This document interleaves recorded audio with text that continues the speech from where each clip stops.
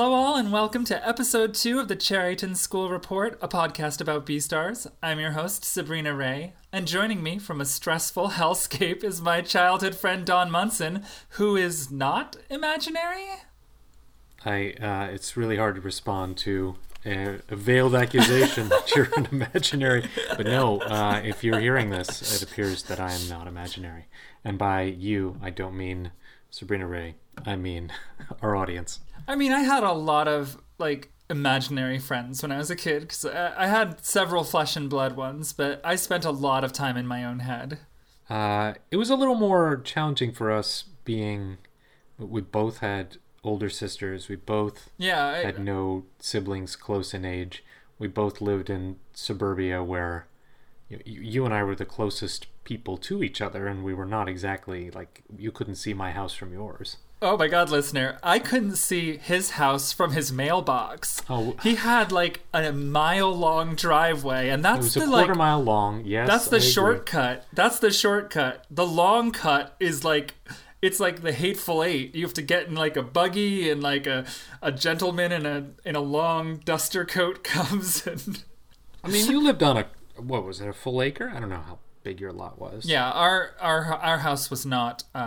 Our house was not that big, but we had quite a lot of yard for me to mow in my heyday, my hay fever day.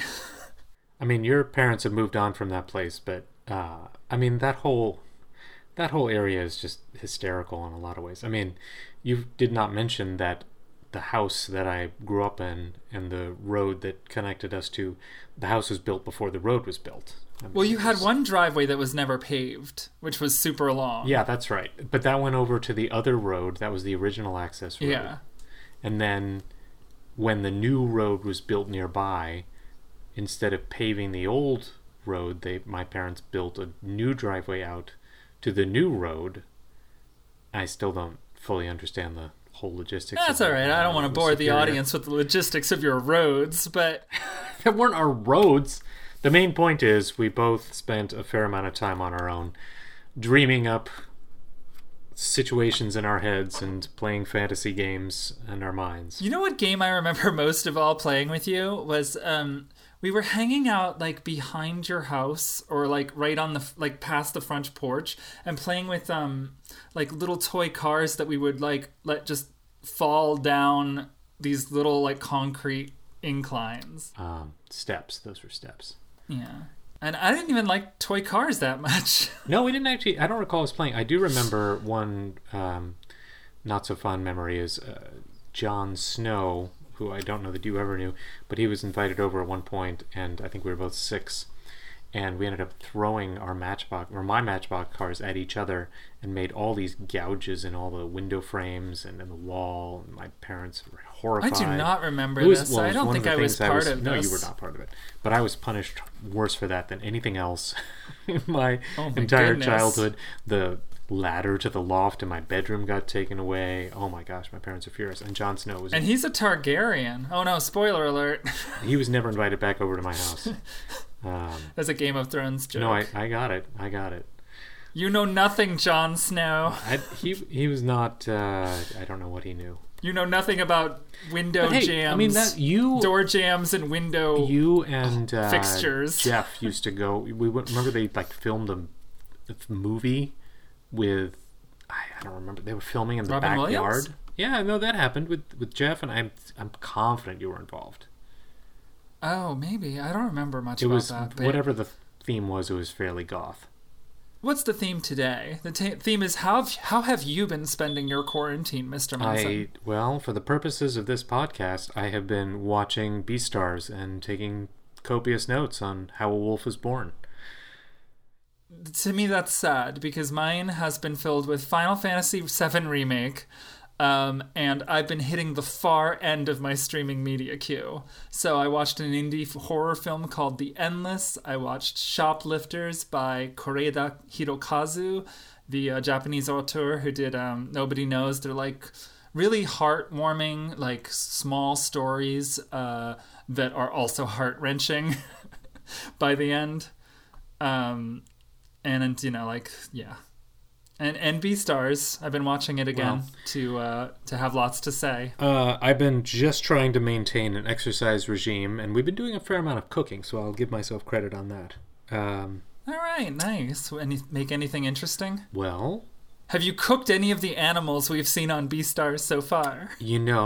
Come to mention it, I've eaten a lot of pork, no. and I have not seen a single pig on Beastars. Is that because you ate them all? You beast.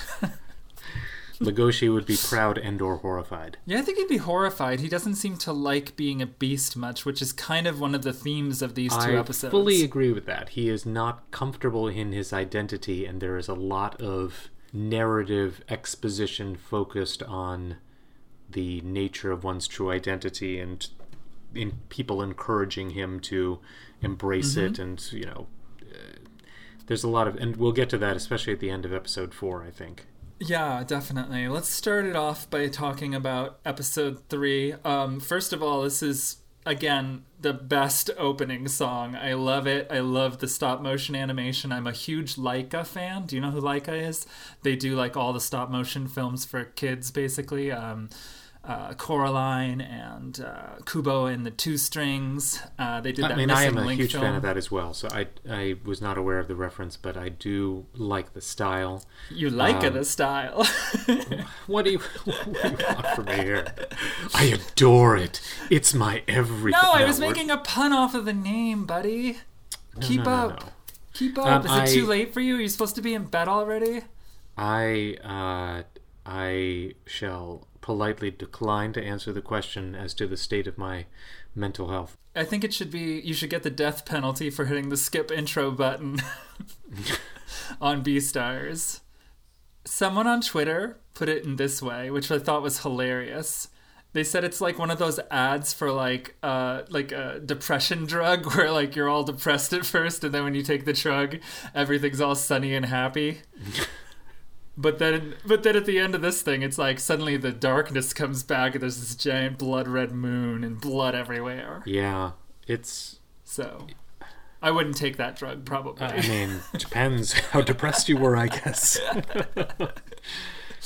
But moving past the opening just for a moment. Yes. Are we going into the show? Because it's going to pick up right where it left off. We had Legoshi...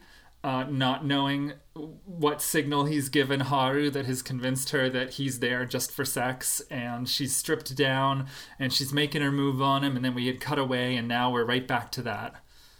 So, what did you think about this scene? Did it play out how you expected? Yes, it did pan out how I expected, because for a couple of points, the cold, hard logic of the situation dictated that we would not have a consummation at this point in the particular development of the series, because we are developing Legoshi as a naïf.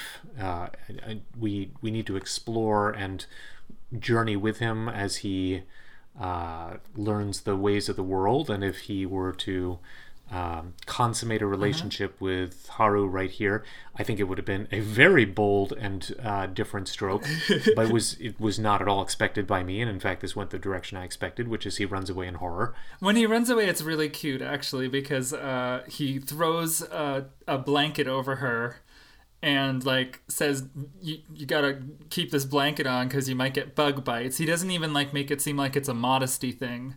And then he catches his tail in the door when he like slams it behind him. Yeah. So I thought that was really a cute moment for the two. They're developing this particular relationship for a longer term, and that is great. But then that meant to me we had to end, or we had to de-escalate this situation, and it played out more or less the way I expected. We get a little more in Haru's head where she's like, oh, did I do the wrong thing? How did I misinterpret this?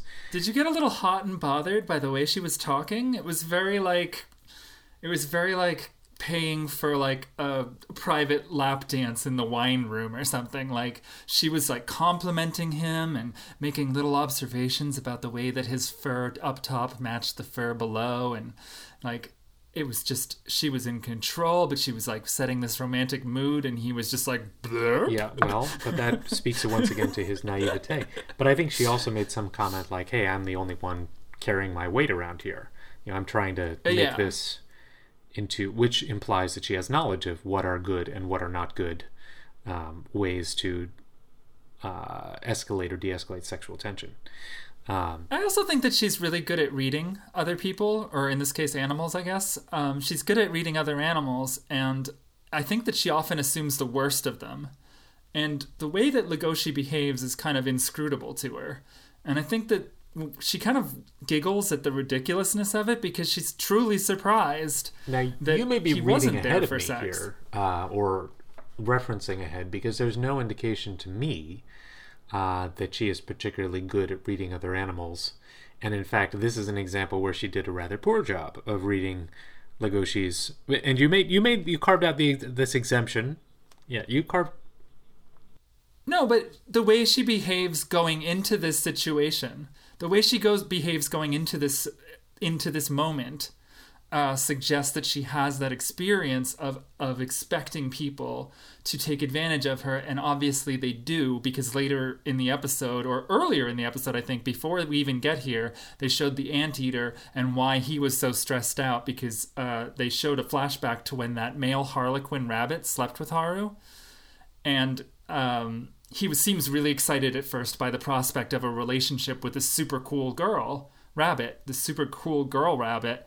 And then when he realizes that we're gonna have to figure out a way to talk about this stuff, she is a girl, and in fact, there is, it's like an added dimension. You and I would talk about like our experiences as a man, and that's what Legoshi does. But he also talks about his experiences as a wolf. So it's just an added dimension to the whole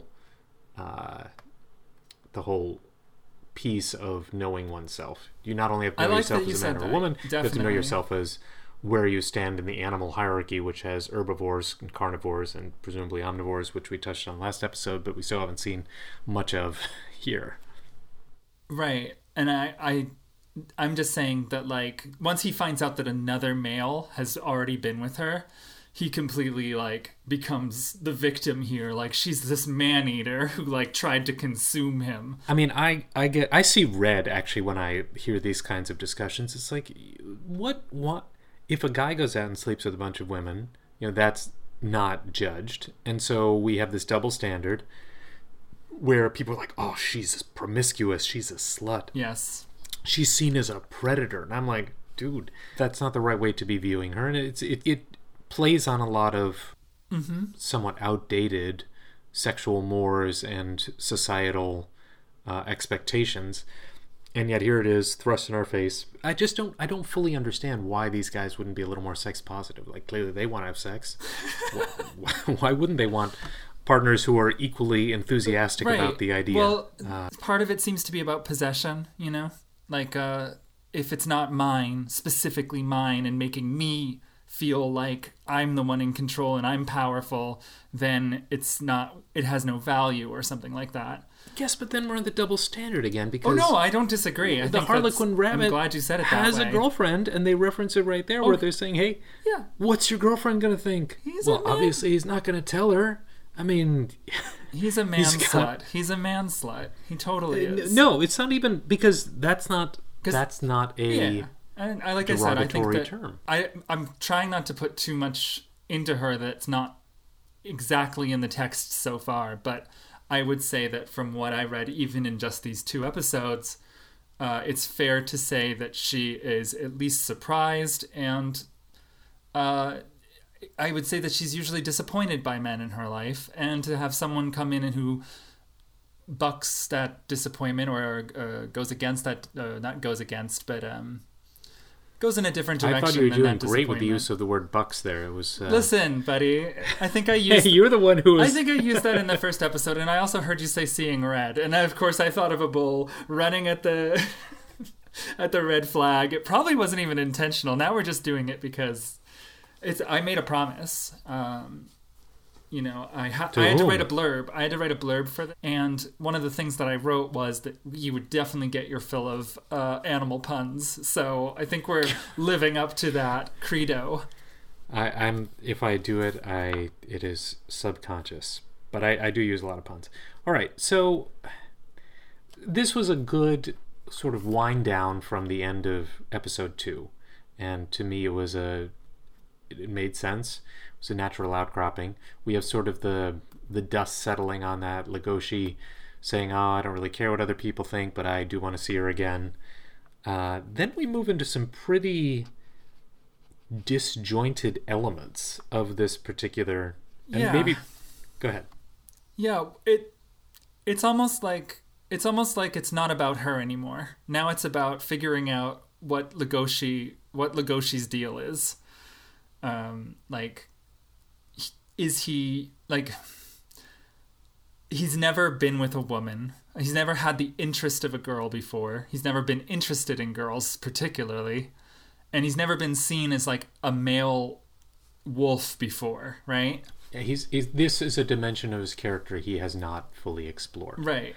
But I still feel, or I should say, you're right that it introduces that dimension, but it is still closely tied to her because that is where that particular manifestation of desire lies. I think so, but I think that we're like just going to put her into the background for a little bit. We're going to put her on the shelf because she's not going to literally and figuratively. Yeah, she's not going to be not going to show up. Exactly. She's not showing up. But I would say one thing that was a little funny to me is it struck me as he's thinking these particular thoughts. Mm-hmm.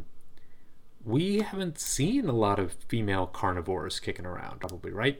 But I realized that they haven't made much of an appearance. No, and we do get at least one mention of one in this episode, the cheetah Sheila on the dance team. And I want to get into that in just a bit here, but I do want to talk a little bit about what we discussed last time while I'm here, and I have it in my notes. The mice are tiny, and they are mouse-sized, so you were correct in that. And the doors... I actually was not under any doubt. The doors in the school have different sizes according to the differing scales of the animal. That's another thing that you can kind of see in the background. So just wanted to put a pin in that one. There were two particularly disjointed elements here that I wanted to bring up, and one of them was Biology Day. I don't recall if there were any flashbacks of the smaller mammals on that particular juncture, but I thought Biology Day was not terribly well explained to me, the viewer, as to what Biology Day is and what we're doing on Biology Day. Well, I think there's two things happening there. One thing is that it's exactly what you were asking for last time, which is more of that world building, because we get to see some pretty fun visuals. We get to see lizards enjoying a steam. We get to see zebras blending in a room with like striped poles. That was so frustrating because zebras blend in with tall grasses. That's what their camouflage is for, and therefore wandering around what it looks like a bunch of young trees was pretty weird. I'm gonna take your word for that. I don't know, but they also had suspenders, which I thought was a nice touch.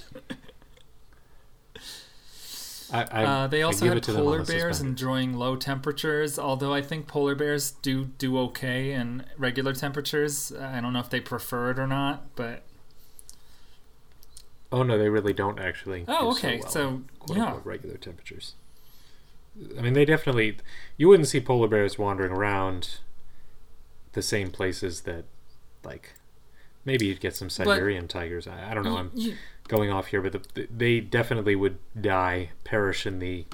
This is a scene that comes a bit later when Louis confronts, Legoshi about his aggressive nature.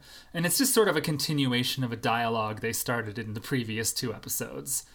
And I think that it's good to discuss that first, just because it leads sort of into why we get Biology Day and why it's so important for Legoshi to like be with his own kind and have to answer a question and confront how others see him versus how he sees thrilled himself. to go into that. Sure. Because you're right. We did have that confrontation isn't the right word, but no, it's a strange little thing they got going on. If I didn't know better, I'd say it was the inklings of romance, but I don't think it is. Well, if I am to read into the subtext, because we have here Louis complaining about his frailty as an herbivore, the frailty of his body, which I thought was a little odd because, in fact, herbivores can be big and strong and certainly carry their own weight. You don't have to be a carnivore to have a tremendous amount of muscle. Absolutely. And in fact, I'd like to point out the strongest land mammals are elephants. Second behind them are hippos, and hippos, both of those, I mean, are mostly plant eaters. But that being said, Louis is bemoaning kind of the weakness of his body, and then Legoshi comes in and asks him a question about lighting, is very demonstrative with his hands.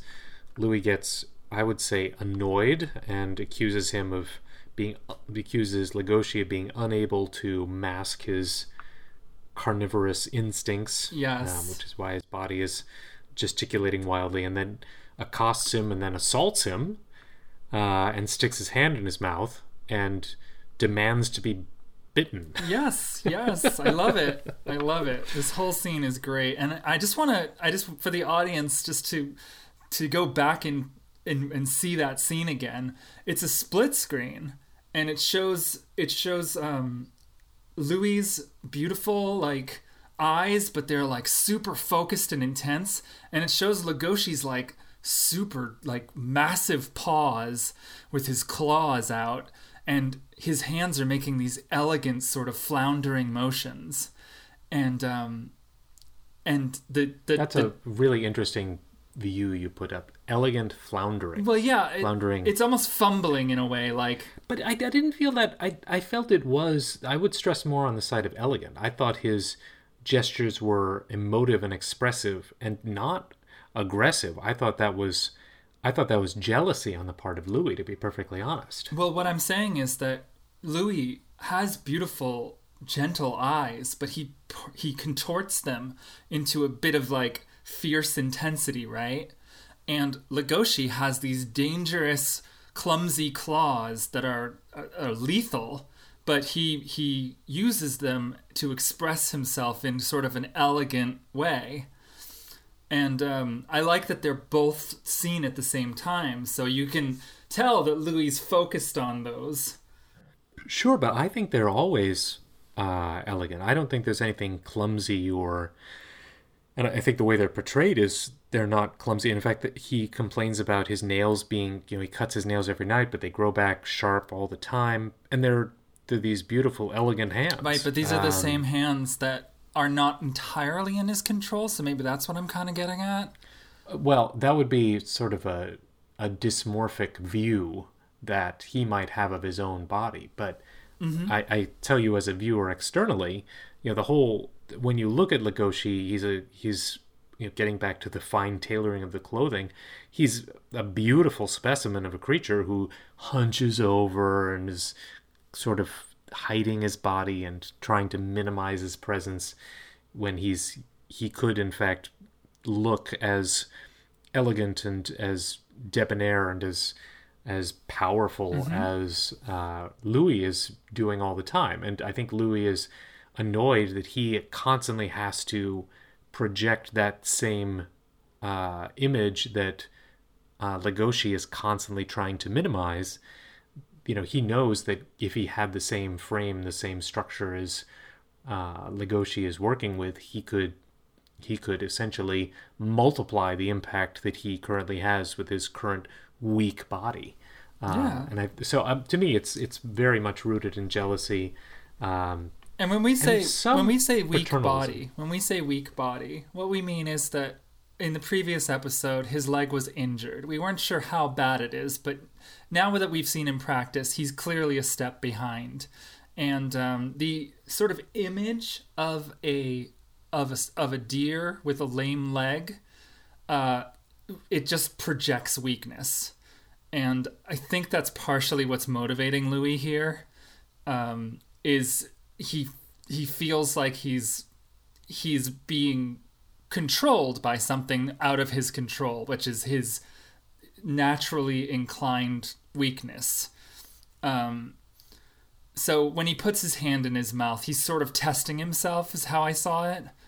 Yeah, I agree with that. And what you see is at the moment that Legoshi does sink his fangs into him, you see Louis reflected in those fangs, and Louis's confidence sort of melt into fear, and his eyes, which were so intense, suddenly widen a bit, and he retracts.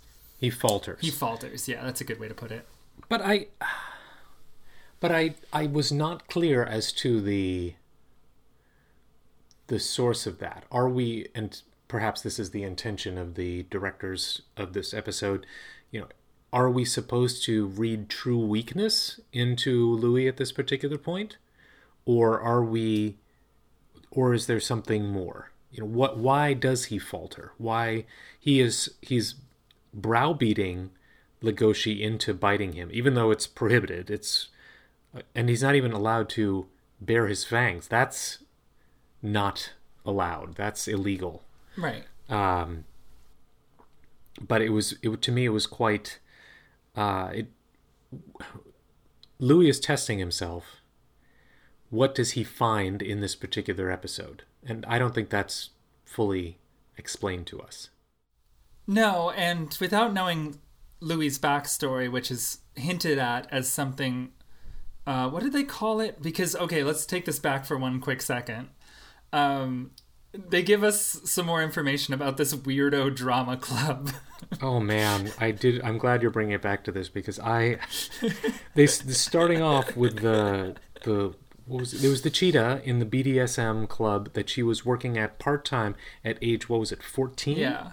14? Yeah. But then I thought to myself at that moment, like, oh, it's like La Femme Nikita or something, or like Marvel's Black Widow. Like, this is going to be like a Russian spy mill. Like, the kids who are chosen for the drama club all have like a talent that they can like exploit, like to make them assassins or something. Maybe that's what we're going for. You went to 0 to 100 real quick while we're talking about this BDSM like club. Literally, like because of what Kai said, which is that everyone was scouted. I started thinking like, oh, okay, well, dance, dom, like people who did things in their childhood, trauma. Who did things in their childhood. Did untoward things in their childhood. They're all still children, aren't they? Trauma. I mean, we're like out of childhood I don't think it's that far a stretch to say it was something like those kinds of movies. But then they go off and they're like, the giraffe Mina has trypophobia, an aversion to the sight of irregular patterns or spots, and can't stare at her own body in the mirror. Yeah, you don't have to. There was a bit of a whipsaw moment when they were going through the various characters and their backstories on this, and I was like, what the heck is going on? What was it? And then, of course, the Rhino Moro believed something about her horn. Oh, it was the rhino's horn was. I thought it was a he, but maybe it's a he. Was the guardian angel. Yeah, that's so right. So he's the guardian angel, but everyone's like, dude, that's just your horn. Yeah, because it's always with him or her, right? It's always with them. And Kai the mongoose was abandoned by his parents. So we now know that probably Legoshi and Louis both have a secret that they haven't shared. Absolutely. And Legoshi is saying, oh, well, Louis has a secret? And then my mind was like, we actually don't really know anything about Legoshi's background at all. Nope. And my mind was like, oh, yeah, when wolves give birth, they give birth to a litter of pups. So presumably Legoshi is not alone in the world, has siblings, but of course there's no reference to any of that, and we just don't know anything. We don't know anything about anybody's backstory. Well, that's an interesting place to go then, because now we can jump back to Biology Day, which is the day when I guess animals get in touch with their biology. I wasn't quite sure what... So my thought is, like, you have to go and hang with your own species. It's sort of like everybody gets to retreat to a safe space. Yeah, it felt very much like a spa day of sorts. Well, yeah, and how it manifested. Yeah. And the way that they treat the wolves is they all go to this room and there's an artificial full moon above them, which is just a lovely image. And, I think that wolves are pack animals, but there's also the term lone wolf. And I don't know whether Legoshi is a lone wolf or whether he is or is inclined to be part of a pack. Well, I personally would say right off the bat that he is a lone wolf because he's constantly ruminating, never bouncing his ideas off of other people. This is the first time we've seen him with other canines, other and they spend their idle chit-chat talking about, oh, do you think there's a rabbit on the moon? How's it going to breathe? Have you heard about that legend? No. Okay, so I'm glad that you have some background on that because I was like, that's a total non sequitur. It is a Japanese legend that there are rabbits on the moon who use hammers to pound rice into mochi, or like stretchy gluten balls that are very popular as a treat, I guess. Also, they get mochi. caught in old people's throats, and then they use a vacuum cleaner to suck it out. And this is a true story. Sorry, did you just say this is a true story? This is true. Not the part about that the mochi rabbits gets stuck on the in moon. old people's throats. Yeah, the part about getting stuck in old people's throats. Like, it's a real terror. Okay, I didn't know which part of that story you were claiming was real. I was and I'm at like, my friend's. rabbits vacuum things out of old people's throats. This is a true story. I was literally at my friend's house, and I swear to God, his mom brought out the vacuum cleaner before serving the mochi. I never got to see someone actually use it, though. Yeah, I would hope not. I would think that would in fact not be the most effective way of clearing mochi out of somebody's throat. I mean, it might clear out some other stuff too. I guess. I mean, what sort of specialized vacuum would you need? Okay, we are not going down that rabbit hole. Oh no. Should we have a bell we sound every time this happens? Yes, we absolutely should. Or a triangle that we ring or something. Absolutely. That was a particularly bad one, I fully admit. Okay. Can we step back? The Cherryton Honor Award was awarded this episode, and it made no impact on my consciousness until the second time I saw the episode, and I was like, what is this? I don't know. I guess this is also a chance for us to know a little bit more about the school. We see that they have a PR team, which I think is just the school newspaper. And also we get to see the older tiger principal. You know how we talked about whether we could tell if animals were old or young? You can definitely tell he's older. He's a little bit more disheveled and wrinkled. You know what I mean? Yeah, he was an older one, just like the pelican has a bit of a waddle. This also sets up Louis as the sort of front runner for Beastar, which we still don't really know a lot about. Yeah, there's a fair bit of talk. I mean, he's there accepting the award. He's talking about how it just, yes, you're right. It's doing more to cement the importance of the drama club, and then we cut to the newspaper guild or the editor berating his reporters for not getting my least more favorite shots part of the episode. My least favorite. Yeah, the best part about it was the mouse on the teeny desk yelling at people. And the people he's yelling at are those dangerous animals you were talking about. There's an elephant and an oxen and a lizard and a baboon. But a baboon is pretty scary too, and a mouse would not do well against a baboon. I don't want to hang with any of these things. I mean, are you judging them based on their species, Don? I'm thinking of the real-world counterparts of these creatures. Me too. Although elephants are pretty cool. They get drunk in fields, apparently. I've ridden on an elephant before. I have not, but I've seen them I've seen them up close.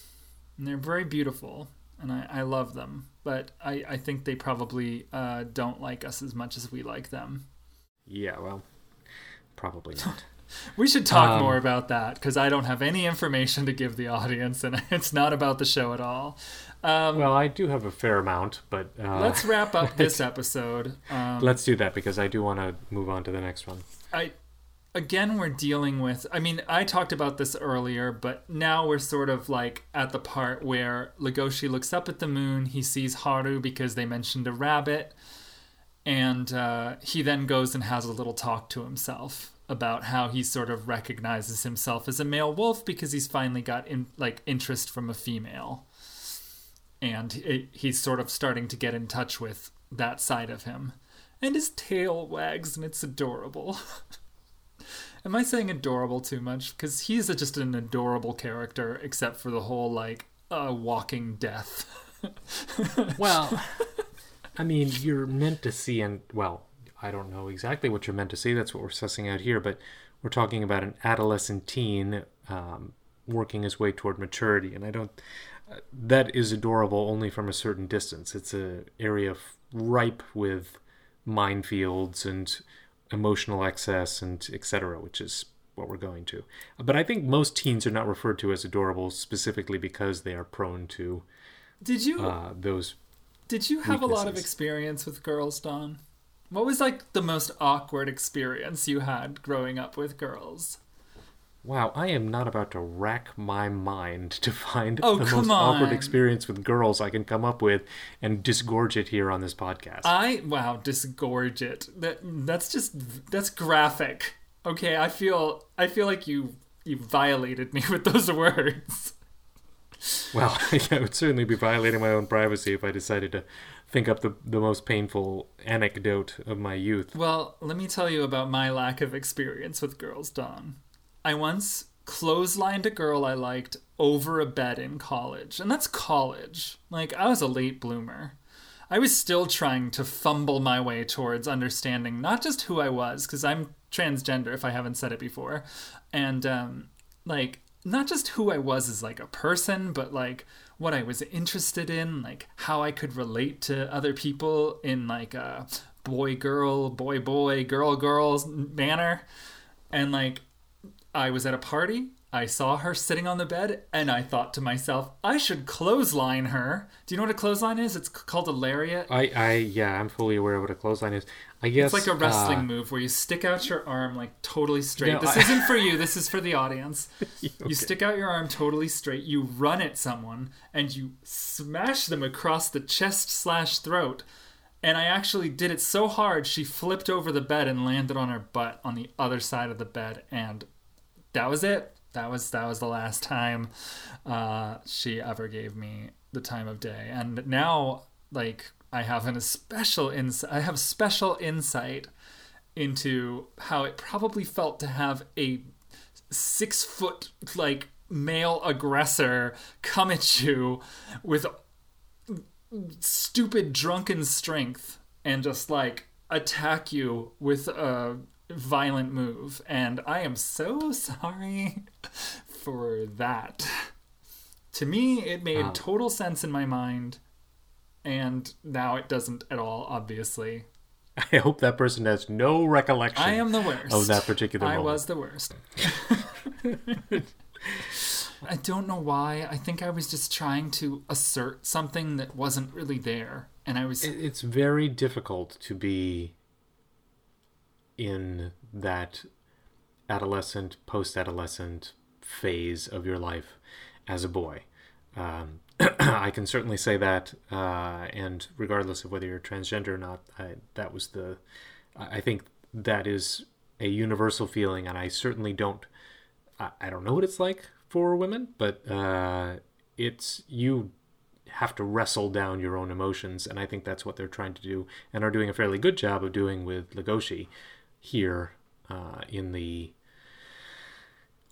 show, because he is having to wrestle with these emotions and their expression in spite of himself, just like back in episode 2 when he started speaking to Haru and said, his mind was saying, please do not speak to her about anything, and his mouth just asked her about her arm. It just runs off and starts asking about it. All right, the episode ends with Louis basically breaking his leg, which we'll find out in episode 4. Nice cracking sound. It's followed by a cracking sound, so that's like shorthand for it snapped. Now, I don't recall, I thought he passed out at the end of episode 3. He does pass out. I don't know, he's supposed to be stunning. The whole play is goofy to me, but he believes in it, and the crowd believes in it, so I guess I believe in it. Well, you can have a masterful performance even of a crazy role. Oh, no, I get it. It's just, it doesn't reach me. And it's not even, I don't know if it's cultural. Like, some types of performance don't reach me the way others do.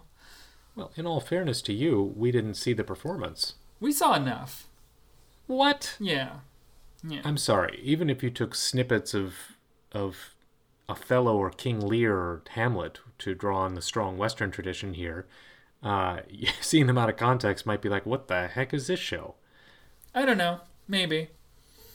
But... Well, I'm going to give him more... I mean...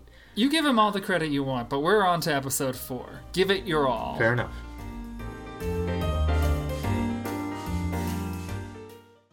Hello, you beautiful blood-sucking babes. I'm Sahana. And I'm Kat. And we're the hosts of Summer Twilight Book Club, a podcast where two dumb bitches with social work degrees reread the 4 horniest books of their teenage years. If you're at all curious about any of the following, this is the podcast for you. Does Bella Swan have a car crash fetish? Yes, I am telling you right now the answer is yes. Does Stephenie Meyer understand healthy relationship boundaries? Has Bella Swan ever had a secure attachment in her life? How has Twilight impacted the societal and my personal conceptions of romance? Why does Stephenie Meyer owe Sahana and all other brown people reparations? Why is Edward Cullen so into edging? You can find Summer Twilight Book Club at theorangegrows.com or on iTunes, Spotify, or anywhere else you access podcasts to find out.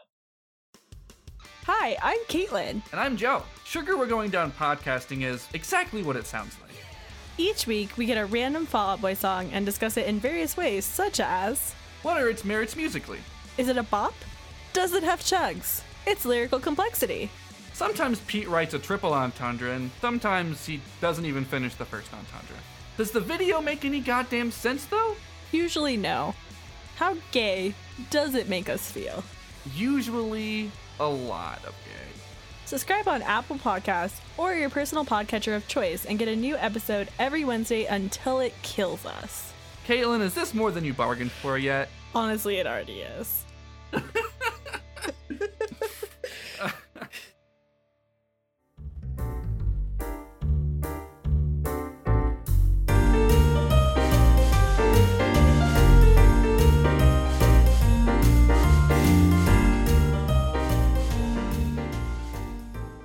So, moving on, getting into episode 4, it's called Give It Your All, and we're starting off with the PR club, not really that important. We got Louis, he's laid up, he hates being pitied, and he, in order to sort of answer everyone's concerns and sort of take control again, he immediately elects Bill, the tiger, to fill in as Adler. Which is, we must point out, someone who wears the skull of a herbivore. So, probably not initially made to be played by a carnivore. I guess, I don't know. I feel like we read a lot into this character of Adler, and we don't know anything about him. Yeah, is he a literal Grim Reaper? I wasn't really sure watching what we saw of the performance. I presumed he was, in fact, the eponymous Grim Reaper. There's something very Japanese about the way the play comes about, too, because it's got, like, he talks about the spirits of spring and fall or something like that. Or... Absolutely. Yeah. So, Bill is overjoyed, and this is kind of our first chance to get really to know any carnivores outside of Legoshi. I mean, we met his roommate, the dog Jack, but very briefly. So Bill is the first real, like, carnivore. He's like the opposite of Legoshi. He just loves being a carnivore. He wants to be on stage. He wants to project. He wants to make something of himself. I may be reading into it a little bit at the end there, but like, he does not shy away from the spotlight in the exact way that Legoshi does, and the episode makes a point of stating that out loud. Right, I think he says something like, I want to, like, show them what a carnivore can do when a carnivore is the center of the attention or whatever, right? So, and that's when he and Legoshi are yeah. rehearsing / fighting on stage. Yeah, because Legoshi has to fill in as the villain for the spot that he vacated in order to take over the role as hero. Now, it seemed like Louis was calling the shots for all of this. He put Bill up as the understudy. Was he the one who said Legoshi is to take the place of Bill as the villain? He may have, but it was a pragmatic decision because apparently every other person who was involved in the already involved in a role, and Legoshi was sort of like extra. I mean, Legoshi seems to have a very important backstage role, don't get me wrong, but He does, I agree. You know, he's in there speaking with a star, making nuanced and technical decisions on lighting, and seeking, approval and naysay. And it was in this episode, I believe, that it mentioned that he's been doing this for 4 years. Yeah. I'm still confused as to the duration of this particular type of schooling, in that he's not done yet. He's 4 years into it. There are people that are older than him. When did people start here, and when are they leaving? I don't know. That's an interesting question, but it's not something that I can answer right now, so I'm just going to move on. Fair enough. They spar. It gets primal, It seems like they're sort of like going hard at each other. I compare it to, again, I made a pro wrestling reference earlier. It's sort of like when two wrestlers do something called shoot wrestling, where their strikes are done for real to add an air of legitimacy to it. Like neither of them is holding back as much as they might otherwise, and I think it's mostly Bill who's pushing on Legoshi too. Well, and Bill is encouraging this because presumably they're both up for it. And it makes him look stronger. Yeah. And he is a big guy. He's a Bengal tiger. Yeah. What's a Bengal tiger compared to, like, say, a Seattle tiger? Well, there are different kinds of tigers. You've got Siberian tigers. You've got, I think the Bengal refers to the largest species of cat predator there is, honestly. Okay. And in fact, it may be the biggest predator. Like, everything that's bigger at that point is like bears, and they are much more omnivorous as opposed to pure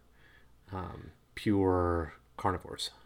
And then they sort of underline some of the themes that we were talking about previously and that they were hinting at, which is that Legoshi makes Louis sick because he's hiding his true power, and Bill is an out and proud carnivore. He would never waste his life like Legoshi does. But there's a dark side to that statement, I think. And again, we're sort of back to that theme of, like, the death wish that sort of hovers over the two characters. Like, I don't know why Louis is so intensely focused on provoking carnivores or, like, sussing them out, but he seems to.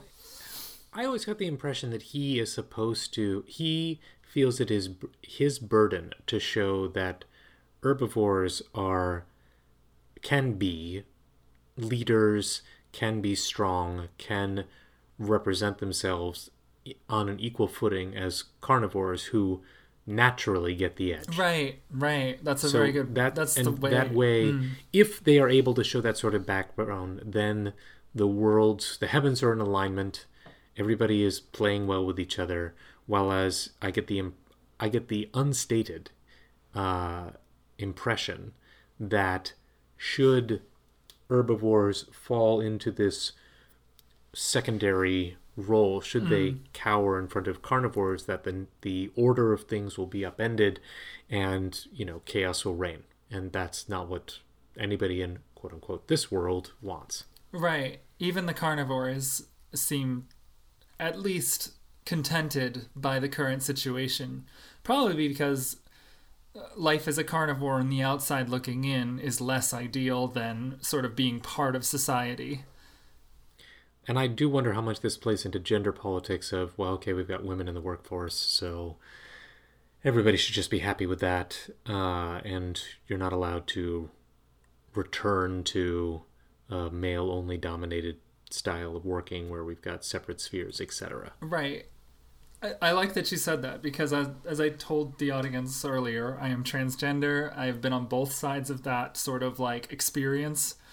And it's an interesting thing to go from a carnivore to an herbivore, basically, right? Well, you can speak with it with more experience than certainly I can and than most can. And I appreciate that particular viewpoint.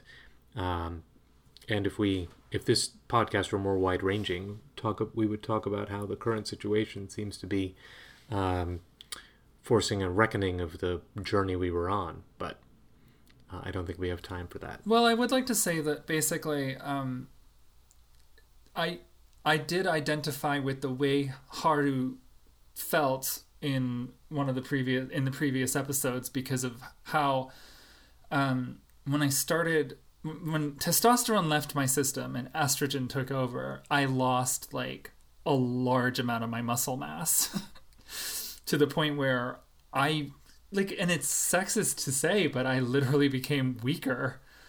the weaker sex. Like, I became physically weaker, and also mentally I was like unprepared for it, because women have their whole lives to sort of like come up with ways or sharpen the senses and sharpen their use their experience to counteract some of the discrepancies between the genders. And I didn't. I was just thrown right into it suddenly. And I remember walking alone at night, and for the first time in my entire life, I felt super intimidated, and I actually felt like nature take over, and like I could sense more of the danger around me than I was able to before. And that's like biologically true because of just like instinct.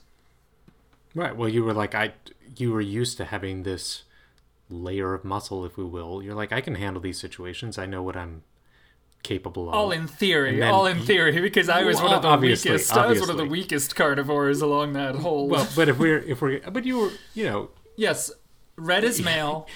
I was not read as female ever before transitioning. And I was read as male, and I would I'm 6 foot. Well, now I'm 6'1", but I was like 6'2", I would say. Oh yeah, and that the height alone is going to convey a significant advantage. But I completely understand where you're coming from there, in the sense of like that you don't have to think about how to compensate in other areas, because you just rely on these natural gifts that you've got. And I can't imagine waking up one day and being like, well, you're 40% weaker, and you're just gonna have to figure out what that means. Right. And like how the rabbits sort of shrink away when like confronted by these predators. It's not like it's not something I could control, really. It was like one day a guy I worked with, like out of the blue, he just yelled at me. And if I had still been on testosterone and I'd still been like with that male aggression, I could have I think in the past I would have been like yelling back or like laughing and like passing it off as like nothing. But as a woman, I like shrank, and it scared me, and like I almost cried. And luckily that person picked up on this discrepancy, because I was out at that point, though not like super far into it, but like I was out, and he picked up on it, and he adjusted his behavior to like treat me a little bit less like harshly. But that was a brand new experience for me. And I definitely see that in this show when the herbivores are confronted by sort of that like carnivore aggression. Yeah. It's an interesting way to demonstrate it. I've looked at clouds from both sides now. Well, we haven't focused on the two... What is this show about? The two things in this episode, I should say, that really, the first one is the fact that Bill is doping. Oh yeah. So we find out that Bill is walking around with a vial of rabbit's blood, which Legoshi picks up on, is able to smell. And then there's some discussion about, and so this was another unveiling, piercing of the veil that covers this world, and explaining a little more about it. So this is used as a enhancer, I don't know how exactly. I mean, it revs you up, but I don't know what it's supposed to be parallel to. It unleashes the beast. I guess you're doing a line of cocaine as an example. I think so, something like that. So he's got the vial. It was very unclear to Legoshi. Was like, oh, this is not great for you to be walking around with this, and he sort of attacks Bill, or is forceful with Bill, and it's very unclear to me why. Like, Legoshi obviously is aware that this isn't something anyone should have, but he's doing flashbacks to Haru. But this isn't Haru's blood. What? There's no indication that's Haru's blood. It's very stated up clear that it's not the blood of a student. Why do you think it is? Why do you think it is? Why do I think what is? Why do you I think Legoshi is reacting so strongly? Why? Well, I anticipated it is purely mixed up with Haru in his mind. But from a rational standpoint, he knows this stuff exists. Whether or not it's rabbit blood or not doesn't really matter. And I'm very curious as to what is he hoping to accomplish by sparring with Bill? That's a question for you. My thought is that Legoshi is sort of punching himself. Because he's sort of ashamed of the worst parts of his carnivore self. When he sees that Bill, who is taking on the lead and is putting carnivores out in front of everybody, is going to do this thing that is dishonorable, I would say. And especially because it's rabbit's blood in particular, but because he's going to do something dishonorable and he's going to bring dishonor to the play, which we have to say that Legoshi definitely seems to respect Louis for his role and for the sanctity that he brings to the stage. Yeah, I'd agree. He has the sort of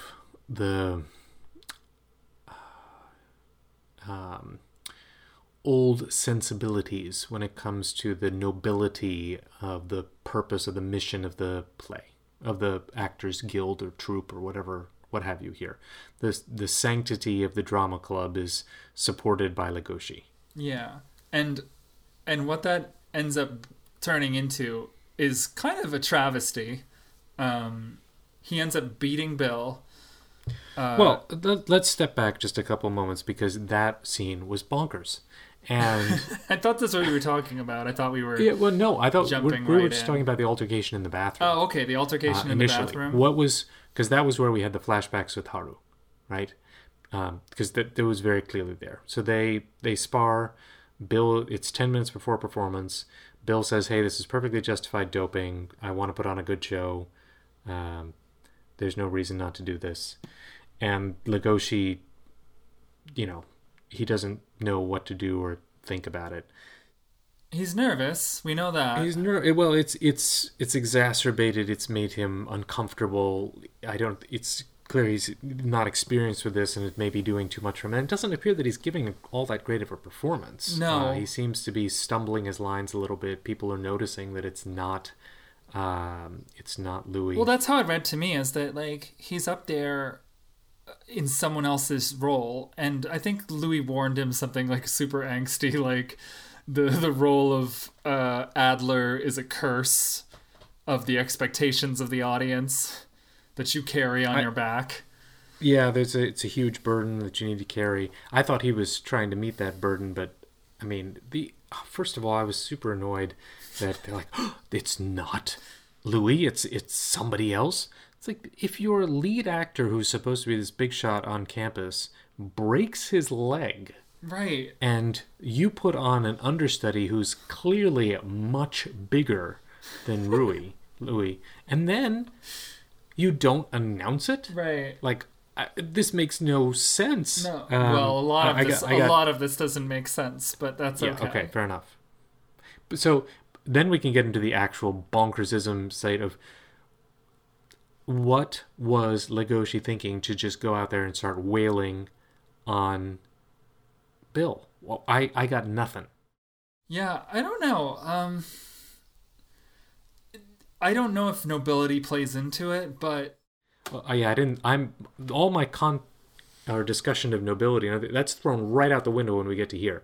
Because if you really want to respect the sanctity of your drama club, you don't go off script. That's for sure. Right. And that looked pretty darn unscripted. Right. That's why I said, well, I guess I got ahead of myself then, because that's why I think that maybe it's talking about Legoshi facing himself and facing his own, like, sin, because he obviously hurt Haru, and he's still working through those feelings of the awakened beast within him. And to see, like, a carnivore, like, bringing out their worst qualities, the very same qualities that Legoshi's worked so hard to disguise, maybe that was a trigger. I don't want to like put a pin in this one. I think that maybe there's a lot you can interpret from it. I'm hoping that more of it comes clear later, because doing that in any drama troupe should get you immediately kicked out. It should do all sorts, like you've totally messed up the play. That's not the point. The audience seemed to enjoy themselves, though. Well, yeah, everybody enjoys a spectacle. Everybody enjoys a train wreck. But it just defied... Like, if he doesn't want to show the worst parts of carnivores, then dropping the script and running out there to start punching the other guy in the face does not seem to me to be showcasing the best parts of carnivores. That's just my interpretation. And then the way it's saved is by a deus ex machina of Louis walking in, presumably on his broken leg. I think he actually has a cast now, though. I guess. But then he just says, "Begone, you imposter, Adler." And then, don't... Meanwhile, Lugosi has gone completely off script. He's been punching Bill. Bill apparently can totally take it. Yeah. Grabs him in a huge bear hug. Yep. Rips a gash in his back. And now we're blood brothers, I guess, with these stripes to match. And then Louis has presence of mind to say, "Don't let the audience see your back." That is the least of people's problems right now. My gosh. He recognizes in Louis the same sort of nobility, though. So he's... Well, okay, Louis is still the noble character, and he's swooping in to save everybody, which he does, I guess, because the audience is totally supercharged by this. This is awesome. This is fantastic. This is a scripted play. People will know what the plot is supposed to be and that this is not supposed to happen. This is what I wrote in my notes. The audience likes a pretty face. I mean, it just blows my mind. I wrote in my notes here. They literally... Straight up assault. Yeah. What is this brotherly embrace? And then the return of Louis. The final thing I wrote for this episode was angsty high school bullshit, which is what you had in your notes last time. Thank you so much for that call out. It was an absolutely bonkers way to end. Like to think that Louis stepped in and then restored or reestablished the honor to the drama club is absolutely laughable in the face of this. I don't even know what to say. So I don't know where you go from here in episode 5 with respect to the drama club. And I do also feel like the inmates are running the asylum a little bit here, because Louis seems to have absolutely untrammeled power when it comes to the drama club and being able to assign people roles and do whatever he wants. And what does the Pelican guy even do? Is he just like an advisor? I think so. A mentor? I think we've seen advisors this whole time. So we've got him, and we've got the little guy from the little mouse guy from the rodent, I guess, from the chair. From the PR club, and yeah. So anyway, another way. We don't have quite as a bonkers a way to end the show here on the Cherryton School Report. Well, I'm not going to leap through the microphone and start wailing away on you. That would be a hate crime. It would. It would definitely. I mean, I would hate it. It's less visually striking than what Lugosi was doing to Bill, but also like a space-time crime. You'd probably be tracked down by the space-time police. We'd get some good audio, though. We would. Some good, solid, wet punches. Don, stop, please, gosh. No. Oh, I can't wait for that to be sampled out of context. Anyway, right. I loved talking to you again about this weirdo show. These were probably the second one was definitely one of my lesser favorite episodes. It read like a very special episode, like they used to have of those 80s, like Full House type shows that would have like the one episode that was about drug abuse.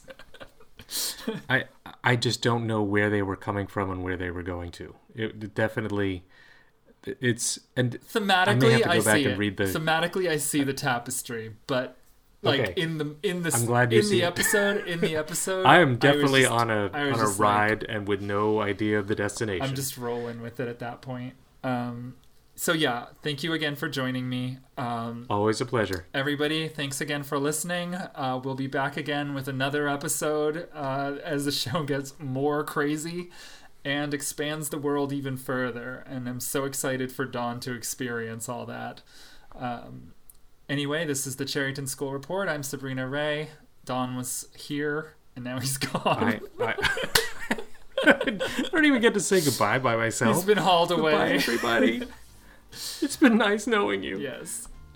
And I hope you'll go to my Twitter. It's at StewOfBoo, STEWOFBOO. And go ahead to Apple iTunes or wherever you're hearing this and give us a great rating. Tell us what you thought of the show, and come back for the next one.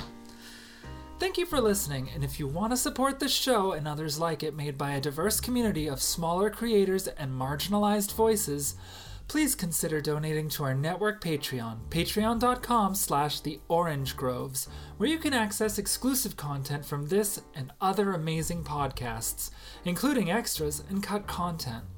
And when I say extras, I mean our extras are extra. Be safe, have fun, bye. Toodles.